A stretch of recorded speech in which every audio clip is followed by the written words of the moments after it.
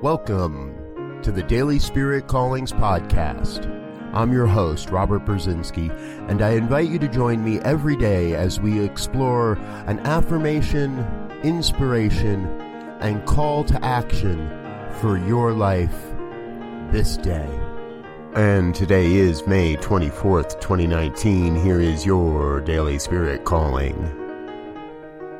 Wherever my feet land, I know I am walking on holy ground. I know I walk a sacred path called life. No two people have the same journey to experience during this thing called life. The path you are called to walk must be unique and meaningful to you.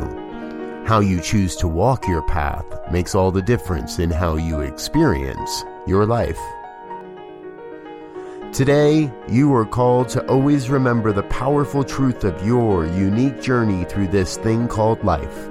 Remember, your feet are forever treading on holy ground. Thank you for listening to Daily Spirit Callings. If you found value in this program, please share it with your friends.